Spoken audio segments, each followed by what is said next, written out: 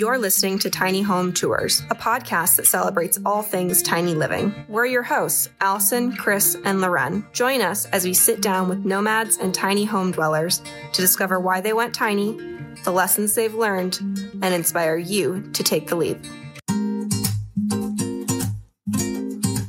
If you've ever been curious about creating a more intentional lifestyle, living minimally, working from anywhere, or trying to live more with less, the Tiny Living course is for you.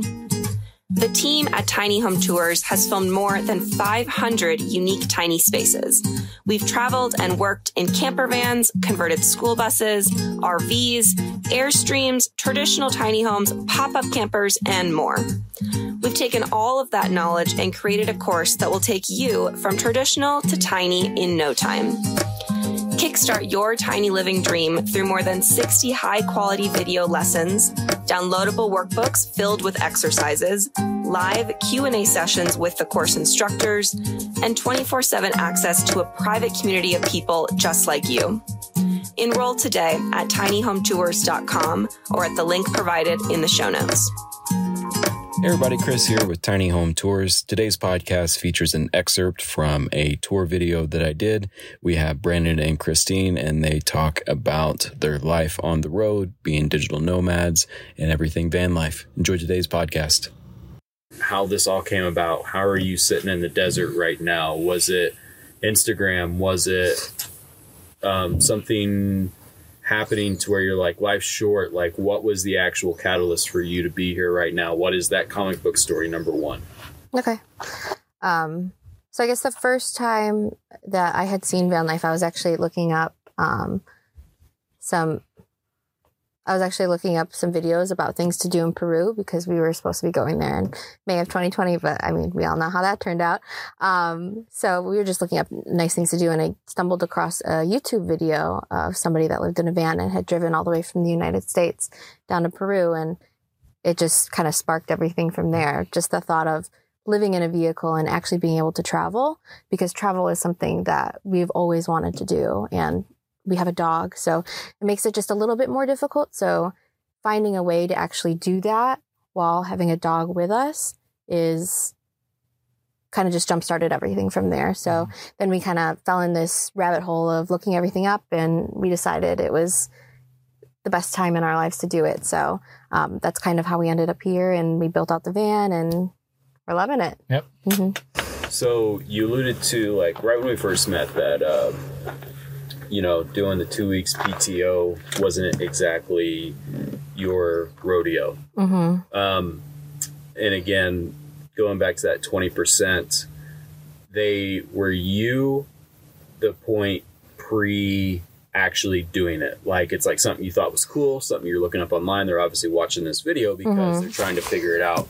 Mm-hmm. What I want to unpack, what's intriguing to me is you actually took the leap and you did it. Yeah. So again, kind of going back to that same vein of the first question, what was the catalyst that actually made you do it? Was it you as a team that made a foundation that you're like, okay, like kind of having each other's back? Was it, you guys were like, well, I'm not really liking this job. Like, what was the actual thing that made you pull the trigger and actually get it done? Mm-hmm.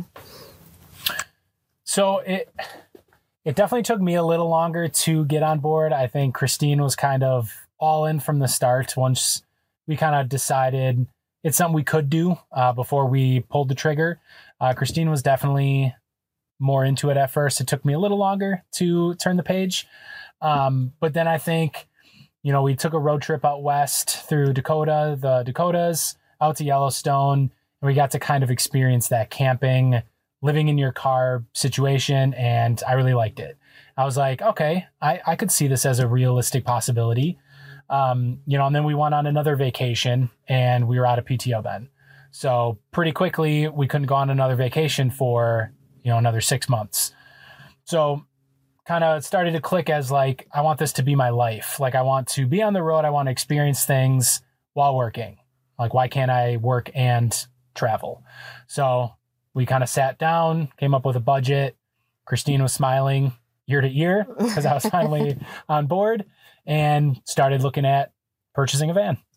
when it came down to transitioning to remote work, was that a situation where with COVID, your job automatically went that? Did you have to make moves to do remote work? Because again, 20%, I'm saying it ad nauseum at this point, but to the 20%, like how did you go about actually transitioning your work to remote? Was it negotiations with your current employers? Was it going online? Was it asking around? Can you touch base on how you went from solid in-person work to this remote laptop? So once COVID hit, my job actually went part-time remote. So I was part-time in the office and part-time working remotely. But my company actually went back full-time in person. So when we were transitioning to this lifestyle, we were building out our rig and everything like that. And I knew I needed to find a new job because my old job wasn't able to be a full-time remote position. So I looked online and I found a really great opportunity for me, part-time remote work, completely remote company. So, and very flexible hours. So that worked out really good for me. How'd you find that? Okay. I just searched online to find this job. I think I found this particular position on LinkedIn. And when I was looking, I found that there was a lot of remote jobs, especially after the whole COVID-19 crisis, just because people found that they were capable of working remotely and everything getting done. So I'm a CPA, certified professional accountant. So I work for a small remote bookkeeping firm, and we do the books for a lot of small companies and that sort of thing. So that's what I do that allows me to live this lifestyle. I was a recruiter for a staffing service. The challenge with that position, going fully remote, is, we're in a city. People come to us. We're a walk-in hospitality type business. So we have to, be in an actual office so people can come to us looking for jobs. So I talked to them about switching to something fully remote. Unfortunately, it just wasn't doable. So I started looking on Indeed for more remote type positions. I wanted to do more than just like data entry or just entering books and just kind of just mind-numbing work. So I started looking for recruiting or talent acquisition coordinator type positions where I could be part of something bigger. And I ended up finding a job that is fully remote as well. So I can kind of pick and choose my hours. And I work for a company that's in the healthcare field. So I'm able to just kind of call people who apply to our jobs, get them set up, and then potentially offer them a job. And I can do it from anywhere. We typically will work between the van. I like to work in the van just because I am a recruiter. I'm on the phone a lot, doing phone screens, Zoom interviews, things like that. And Christine likes to work in like a library. That way she can use the library's Wi-Fi to save on our data. And then she's mostly just doing, bookkeeping and stuff like that. When she does have a meeting, sometimes she comes out to the van, sometimes she stays in the library. But I like to please everyone and not talk too loud in a library. So I work from the van. Makes sense. So when it came down to, kind of going back to, okay, we're doing this, what was the thought process with a van versus a school bus versus a trailer versus a Class A? What was the draw to the van over other platforms? So we decided to go with a van versus like a school bus or anything bigger than that because we liked how small it was and the drivability of a van versus a school bus or a big RV and that sort of thing. And we also really wanted to build it out ourselves. So that's why we didn't go with an RV that was already built out. We wanted to make everything custom for us and fit all of our needs. So that's kind of what drew us to a van over the other options. Awesome. That makes sense. So you had the dream, the idea to do it. And then you hit the road. You've been on the road for a month. Perception versus reality. What has been the biggest surprises? What has been the highest highs? And for me personally, when I hit the road, the lows that I was worried about, once they happened, I was like, is this really what I was scared about? Yeah. Like you mentioned your tire. Not that that's something that's necessarily scary, but it's like, I'm always intrigued, especially when people first hit the road, because you had the dream, you did the budget, you did the build, and here you are now. I'm always intrigued on the reality versus perception and how that's playing out for you and what this lifestyle is actually like versus what you anticipated. Yeah. I think my biggest fear with the van was, just it breaks down. You can't get anywhere. I'm not a mechanic. Building things like this was the first time I've ever done anything like that. So I was definitely a beginner when it came to building, working on things. So I was a little nervous, what if we get out somewhere and something's wrong with the engine or yada, yada, yada.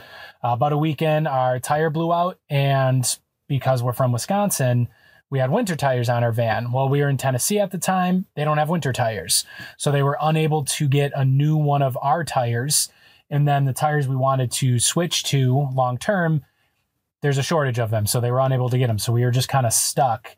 And it's not the best feeling. And that was kind of bringing everything that I was scared about to fruition. Like, here we are. We got this perfect van and we're stuck. We can't drive it anywhere. We were eventually able to find a mechanic that patched it. They had to do something fancy to it, but they were able to patch it. We haven't had any issues since. But that was kind of like my biggest fear, where, we get to go and do whatever we want when we want to do it, subject to how the van's feeling, if it wants to get you there or not. Mm-hmm. So that was my biggest fear. But now that we've had to live through it, it's not that bad. What about you? Reality, perception, how things have played out? I think one of the biggest things that I guess seeing on social media, especially Instagram, you see all these beautiful spots that people are parked at. And for the first month of our journey, we didn't really see a lot of that because we were kind of city hopping and going. The places that we were at weren't places that had a lot of BLM land. So we spent a lot of our times at Walmart parking lots and Cracker Barrel parking lots and that sort of thing. So that was kind of a little bit of a reality check that you're not always going to be in some place that's beautiful and magical. And sometimes you're going to be stuck in a city next to the freeway with cars honking and all that kind of stuff. But all in all, I think it was really great because we got to explore those areas that we never would have been able to had we been stuck in our previous life and that sort of thing. So I think that was kind of the biggest shock when starting this lifestyle, is you only see the beautiful side of things all over social media, but there's a lot more to that once you actually hit the road. Yeah. Have you guys gone to an event? Is Tiny Fest your first one? Yeah. So I'm very intrigued because, and this isn't really a question, it's just more of an observation. Mm-hmm. Until people go to their first community event, whether it be Schoolapalooza, Tiny Fest, mm-hmm. It's like a light switch, night and day difference because you meet other people within the community. Have you met many other van lifers or caravan with them yet? Not yet. As we've started coming west, we've noticed way more vans and stuff. So we've been, kind of talking to people. We've been meeting a little bit more people, but not necessarily. Yeah, not like camping with them. Yeah, not like built those bonds. We went to a brewery the other day with a couple that was in Tucson. Yeah. We ran into someone outside of Austin that was from Wisconsin. So we had that immediate connection just being from Wisconsin. But yeah, we haven't been in that situation where we can build those bonds. So yeah, we're excited about Tiny Fest. Just being able to just meet people who have the same mindset as us. And then you don't have to necessarily be traveling the same spots, but you never know. You might circle back around and holy crap, there they are. They're at the same park. It's so much better when you're traveling around, caravanning a little bit and kind of going off doing your thing for a week and then meeting back up with the group. Mm-hmm. I think once you guys do that, it's going to be, at least for everybody that I know, it's literally night and day. The first month or two, it's kind of you're just getting your feet underneath you, getting a feel for it. And then when you start doing the community events and meeting other couples, other people you travel with, that's when the real stuff happens. Just a side note. So with this build, going from the normal jobs, normal life to building this out and hitting the road, any internal development, any new thought processes, has this experience changed you in any meaningful ways? You have the idea of building a van, you get it done, now you're on the road. Do you feel like you are capable of more? Have you felt any internal dialogue changes, anything interpersonally within yourself or as a couple that this process, this lifestyle has changed you? And it doesn't have to be rose-colored glasses. I'm just kind of, pulling at strings here. I think the build process really tested us as a couple together, because we had never worked together like that before. So, I mean, there was a couple fights and a couple arguments, but I think it overall made us understand each other a lot more and how each other works, especially, you know, in a normal situation, you know, I'd be going to work and he'd be going to work and we'd be doing our own work, different work ethics. But that coming together, I think, improved our relationship and made it grow in a different way that I think wouldn't have happened had we not gone through the build process, and made us understand each other a little bit more. But as for like self-development, I guess, I mean, we're proud that we built this, right? I mean, it's a big accomplishment and it turned out way better than we ever expected it to. So we're really happy about that. Yeah. You know, for me, for like our relationship, we have very different thinking styles. Yeah. Like the way I come to a conclusion or an answer is vastly different from how Christine does. So I think when we were building out the van, that was the challenge is, you know, she did most of the planning, you know, kind of, this is how we want to do things. We came up with that plan, and then she's trying to explain something to me and I'm like, hold on, that doesn't make sense. And then, you know, a lot of fights came from she had to explain things to me a few times. But eventually I would understand it. Or, you know, I would try to explain something back to her and it wasn't clicking for her because I had done something differently when she wasn't around or something. So that's where, you know, as a couple, we were able to kind of learn each other's, you know, thinking styles and how our brains work in a way that I don't think we ever would have figured out had we not decided to basically build a house. For me personally, I think the biggest thing is just like learning to live with less is something that I have really enjoyed about living in a van so far. We realized pretty quickly you have this big apartment or this big house, you know, wherever you are, and you just have things to fill it up with. And it's things you don't always have to necessarily have or use. When you live in a tiny space, everything is utilized. You use everything. And you kind of learn to live with less, learn to live with less. But my last question is, you know, the 20%, if you were speaking to them directly, and these are people of the 20% that they're not caregivers, their kids aren't in school, so they can't leave. These are people that literally could go remote. They have everything lined up, but they just can't get over that last hump to pull the trigger like you guys did to actually get it done. If you were to give them any advice, and again, it doesn't have to be rose-colored glasses. It's going to cost more. It can be, you only have so much time to live. It can literally be on either end of the spectrum. What advice would you give to that 20% that just can't get over the hump? They're watching these videos trying to find the motivation. What would you say to them if you were speaking directly to them? My advice might sound a little more morbid, unfortunately. But my advice is break the mold and like do what you want to do when you're young or just at this point in your life.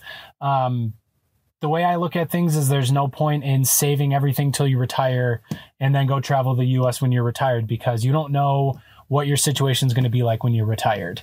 It ended up working out for me and Christine that we could do it now. And I wouldn't change anything. Just kind of do it, I guess. Yeah, I would say just take the leap. You have to have a little bit of faith that things are going to work out and have faith in yourself that you're going to be able to figure things out as you go along, because it is a little bit scary to, you know, completely change your life, leave your family and friends behind and everything that you've ever known. But like Brandon said, we wouldn't change it for the world, and might as well just do it now before, you know, life happens and you might not be able to in the future. You guys ever read The 4-Hour Workweek by Tim Ferriss? I would not be here right now if it wasn't for that book, but he talks about a section there. It's called the Deferred Life Plan, where people work until their golden years. And the actual stats of how long you live after you retire, as well as your actual income, the average American, it was like 12 years after your entire life of working. And the average monthly income was like $3,000. You know, through the pension and all that savings. So it's like, why have the deferred life plan? Like, live your life as if you're retired.